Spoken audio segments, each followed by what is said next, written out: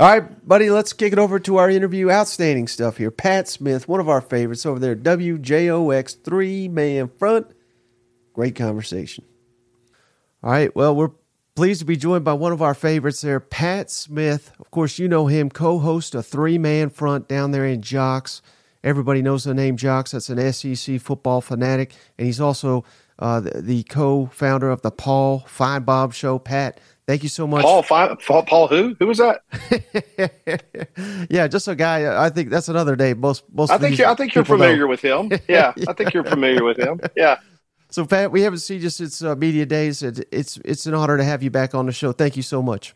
No, the pleasure is all mine. And what in the world could you want to talk about? What is going on, right, with the Alabama Crimson Tide? So, no, I appreciate the invite. Yeah, and you're as plugged in as anybody down there, so I knew I had to talk to you. And speaking of Finebaum, I've heard him reference it. I think everybody by now knows who Josh Pate is. I've heard him reference it, so I wanted to go directly to you, Pat, and just share what you have heard.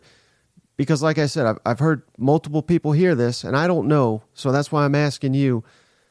Was there any kind of revolt? I don't know if that's the right word. Did players kind of quit during that South Florida game? What's your read on what happened there in that just ugly, ugly win last weekend?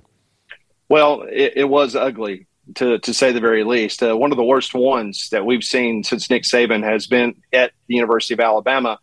But to answer your question with a very short answer, no, there wasn't a revolt. The bottom line is that this offense is still trying to figure itself out. Tommy Rees is trying to get its sea legs, so to speak, in regards to what they're going to do. I've talked to a lot of people because there have been a lot of rumors flying around about Jalen Milroe. Was he suspended? Is that why you didn't see him for the game? Of course, he was on the sideline cheering his teammates on. I truly believe, Mike, what happened in that football game is they're still trying to figure some stuff out. But if you look at their schedule and before you got into SEC play, this really was the last opportunity for them to try to see what they had with Buckner and with Ty Simpson. And lo and behold, they didn't think that they were going to be in a dogfight with South Florida. The offensive line didn't play well at all. They got no momentum going from the quarterback play. It came a flood. The field was a mess. There was a lot of extenuating circumstances that took place in the game. But as far as any type of player revolt, now the players did have a player-only meeting on Sunday afternoon, but that's because they don't believe that they're playing up to the standard that many people around the Alabama football program believe that they're playing at right now. So to answer your question, revolt, no. Is everybody a little bit irritated about the way that they have performed? Yes. A lot of people looking in the mirror trying to figure out where they go from here. But from a quarterbacking situation on Saturday, they firmly believe that that was going to be their last opportunity to see who was going to be that backup to Jalen Milroe. And I think they got their answer based on how poorly Buckner played. So is it safe to assume that, they're just all aboard now with Jalen Milroe moving forward? And, how paramount is it that Tommy Rees makes some adjustments to play to the strengths of Jalen Milroe, something I think he struggled mightily to do in that Texas game? No doubt. It's very important. Not only is it the first SEC game, but it's the first game being at home since after the Texas debacle. And that's exactly what it was. You were ahead in the fourth quarter, but for whatever reason, you couldn't add on points. Defense didn't play well. You saw what happened. It's very important to, Tommy Rees was hired because he is this great new mind in college football from an offensive standpoint. And unfortunately for Alabama fans, they haven't seen that the first few weeks. Booger McFarland is ripping the guy a new one on the broadcast on ABC on Saturday. And a lot of fans feel the exact same way. I think they would take Bill O'Brien back this week on my radio show. Yes, that's what you're hearing. I'll bring back Bill O'Brien. Belichick's going to get rid of him, bring him back to Tuscaloosa. So it's just funny how this works out. But you've got to see, I think Bama fans want to see, they understand it's not Bryce Young. They understand that you don't have Devontae Smith or Mechie or Williams. They know that they don't have that. But they got to see some downfield operation. They got to see him make some better choices, and they believe Rees has not put them in the best possible situation to be successful. And so it is vitally important on Saturday, especially against Lane Kiffin and Pete Golding, that they do that. Now, you hit on an important part there, Pat, because this is why I kind of started the whole decaying dynasty type deal where are these playmakers? Because it's not like they're adding 5 stars at receivers and running back, and maybe that's part of the equation. It shouldn't all be on Jalen Milroe. Maybe it's not all on Tommy Rees, but where are all these playmakers? Because the last several years, it seems like the only time Alabama has one is when they bring one in via transfer. There seems to be a massive issue in either developing or identifying players that can come in here and contribute. Where are the playmakers for Alabama? That is the $1 million question. Don't mean to throw out an NIL idea of a $1 million wide receiver, but it basically comes down, in my opinion, to development. They've had no problems getting these 4 and 5 stars to Tuscaloosa, as you've just mentioned. But for whatever reason, they get them on campus, and over the course of the last 2 to 3 years, they have not been developed to the level that you saw the Devontae Smith, the Jerry Judys of the world, or the Waddles. Just you don't see that. You have a lot of talent down there, and I think that's why it's so perplexing to a lot of people around the program. Why is this guy not taking that next step up? And I think that also now goes to the position coaches. Why are you continuing to not have those guys being developed? And I think you have to have a hard look at that coaching staff and what they need to do to try to get these guys in that ability to be the next go-to guy. Because as you see the recruiting rankings, Mike, all the time, just like it's not like Alabama's 25th in recruiting. I mean, they're bringing in some top talent at that position, but for whatever reason, the last 2 or 3 years, they're not being developed. And at this point in time, you have to say that is on the coaching for not being able to take those guys to the next level. Mm-hmm. And how surprised are you by the struggles from the offensive line? I know your colleague down there at WJOX, Cole Kublik. Mm-hmm. I lean on him when it comes to this stuff. We all do. I'm not qualified to break down offensive line to his level. And again, we don't need to bury him, but he led many people, and not just him, but many people touted this offensive line, and it's not been there. And when they hired Eric Wolford from Kentucky, I heard Kentucky was happy that he was gone. Now, you take it with a grain of salt because that's something I hear a lot when someone leaves. And this wasn't just fans. This was coming from within that building. Do we have an issue, do you think, at offensive line coach? And back to my original question, how surprised are you that they're struggling to this degree? Struggling to this degree, we're all extremely shocked by it. And the reason why is because before fall camp got started, you heard Nick Saban multiple times bring up, hey, guys, we have 7 or 8 guys that we believe can compete on that offensive line. And so everyone's thinking, okay, it's about to be back to joyless murder ball. That's what we kept hearing. It's going to be bully ball. Alabama's going to line up 2 tight end sets. They're going to run it down your throat. They're going to control the clock. So you don't have to have Bryce Young at quarterback. You don't have to have Jalen Milroe throw for 350 yards a game. You line up with the running back core that they have. The running back room is one of the most talented in the SEC. You put them behind the biggest offensive line in all of college football, bigger than a lot of NFL offensive lines. They're going to be able to play smash mouth football. They're going to be able to put a hat on hat, and they're going to push you around, and it's bully ball. We have not seen that. We didn't see it in the Middle Tennessee State game. Texas had more talent on the field than Alabama did. We certainly didn't see it against South Florida. My goodness, tied 3-3, and you're trying to run the ball. You're not dominating in the trenches at all. So you have to go back, just like we talked about wide receiver, Mike. You have to raise a question about the way that they're coaching, because you're starting a freshman at left tackle who was, supposed to come in here and be the next first rounder from the offensive line. And he's given up week after week, multiple sacks. Bama gives up 5 sacks to South Florida last week in Tampa. It's concerning, very concerning. An Alabama team has never given up as many sacks as they have over the course of the first 3 games of the season.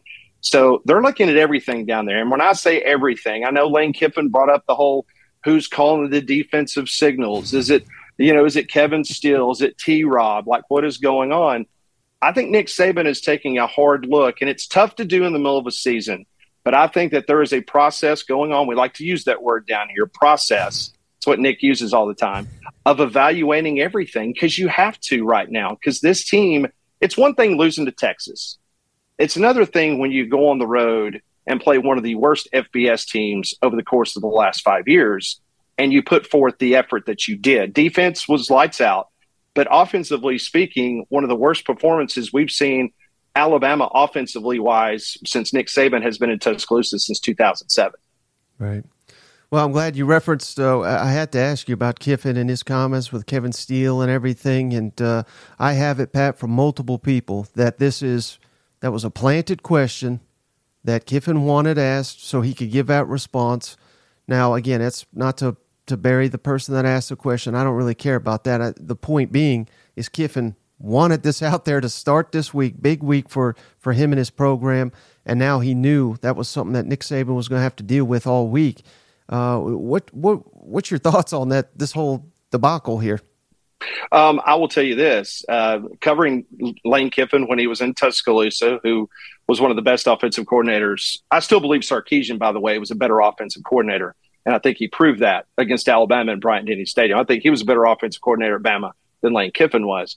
But I think Lane Kiffin was sitting on the back porch with his dog Juice, and he knew at 12 noon on Monday that Nick Saban was going to get riled up and that he was going to have to address what Lane Kiffin dropped just happenstance on a Sunday night, that, oh, yeah, doesn't look like Kevin Steele is calling plays anymore. And knowing that Kevin Steele and Nick Saban are cut from the same cloth and they've been coaching together numerous times throughout their career, that Nick Saban was probably going to take the bait, and he did. He got trolled. He took the bait. He talked about it, and I could just see Lane Kiffin sitting on his back veranda before he gave his Monday afternoon press conference, and he's patting Juice on the head, and he's saying, I got him, didn't I, boy? I got him, didn't I? Yeah, this is great. And he's just sitting there just like twiddling his thumbs going, this worked perfectly. Because then Kiffin can come out at his press conference and said, well, I wasn't trying to raise any questions or anything, No. We all know over here in Alabama that he would walk on broken glass to get the Alabama job the moment Nick Saban decides that he wants to retire. I don't think he's going to get the job at Alabama, but he wants the job. So anyway, it's not surprising that he did that. I've talked to a lot of people in Tuscaloosa. There's no indication that there has been a change at the defensive coordinator position. Obviously, the rainstorm and everything that took place there in the stadium, there was some communication issues. And, T-Rob was doing what he was doing on the sideline because Kevin Steele's up top in the booth. So it's just Lane being Lane. Remember, he loves to tell everybody to get the popcorn out, and that's just what we're used to over here when it comes to Lane Kiffin. Do you think Kiffin will have some tough questions to answer with that fan base, though? After this, the trolling and talking a big game, and they lay an egg on Saturday, and Alabama, hypothetically beats Ole Miss once again. I can't imagine this shtick is going to go over well if he just keeps losing in these big games. Well, I think you're absolutely right, Mike. And the other thing to always keep in mind is that last year when there was this flirtation with Auburn, that the Ole Miss people, they stepped up big time. They stepped up big time in NIL. They stepped up by a commitment that you have never seen from an Ole Miss coach, including the one that went to a Final Four that they just hired. The level of the monetary investment that they have in that program now is unheard of for a guy and for a program that has never been to an SEC championship game. So, at some point, he is going to have to start winning these type games. You and I both know in this conference, it is great, whether it's Shane Beamer putting out Soulja Boy videos or Lane Kiffin tweeting out Taylor Swift videos. Man, that's fantastic. I love it. In the sports talk business, I love it. I welcome it. But when you don't win games and you don't win championships, that fan base is going to go, you know what? This isn't as cute as I thought it was, because at the end of the day, when they're writing those checks for NIL and for Lane Kiffin to stay in Oxford, they want to see a competitive team, not just someone that wins the Egg Bowl, but they want to see somebody that can knock on the door to Atlanta and knock on the door for the college football playoffs. So this is a big step for him this weekend. And if he doesn't win against probably, let's just be honest, probably one of the weaker Alabama teams that you've seen in a very long time in Tuscaloosa, the question is, when's he ever going to win? So I think that's the question that Ole Miss fans will have to answer if they don't get a win on Saturday. Yeah, so clearly a lot of pressure on Kiffin, but I think a ton of pressure on Alabama too. Would you agree with this, Pat, that if they lose this game, because I think they got much more difficult games remaining. I think the wheels could come off here. Is that fair, or am I jumping the gun a little bit? No, I don't think you're jumping the gun at all, Mike, because the way that these rosters are put together now, and because of all the options that certain players have, and until you get to next year where you have an expanded playoff, let's just be honest, if you lose 2 games, you're out of the college football playoff. No team has ever been awarded a spot in the CFP with 2 losses, so it's not going to happen. Then at that juncture, you've got a loss in the SEC. Then you've got much more tougher opponents coming up on the road, whether it's Texas A&M. You got to go to Auburn. Don't forget you got Tennessee and you got LSU at home. So this schedule's a very tough one. And if you can't get this one at home against Ole Miss, then, yeah, this one could be one that we have not seen since 2007 in regards to this Alabama football team. It starts becoming much more difficult to find wins on that schedule, and then you just don't know the psyche or the mentality of the kids on this roster moving forward if you're not playing for an SEC West or a chance to go to the CFP. Mm-hmm. Now, I'm not putting this out till Thursday, Pat. Have you made a prediction for the game, Ole Miss at Alabama? Who do you think wins? I think this is going to be a low 30s type game. I think Bama squeaks it out, final 33-31. Okay. Oh, scoring everything. I like it. So I did want to ask you real quickly here about Auburn, too, going to Texas A&M. That's a big game, obviously, undefeated Auburn, but they've not yet been tested. What's your confidence level that they can go on the road and compete with Texas A&M this weekend? It's very low. And the reason why is because Hugh Freeze has done a tremendous job rebuilding this roster. He has mended the bridges, the fences, with all the high schools that Brian Harsin torched because he didn't have a relationship with. He's brought in 40 guys that he's tried to manage with this roster.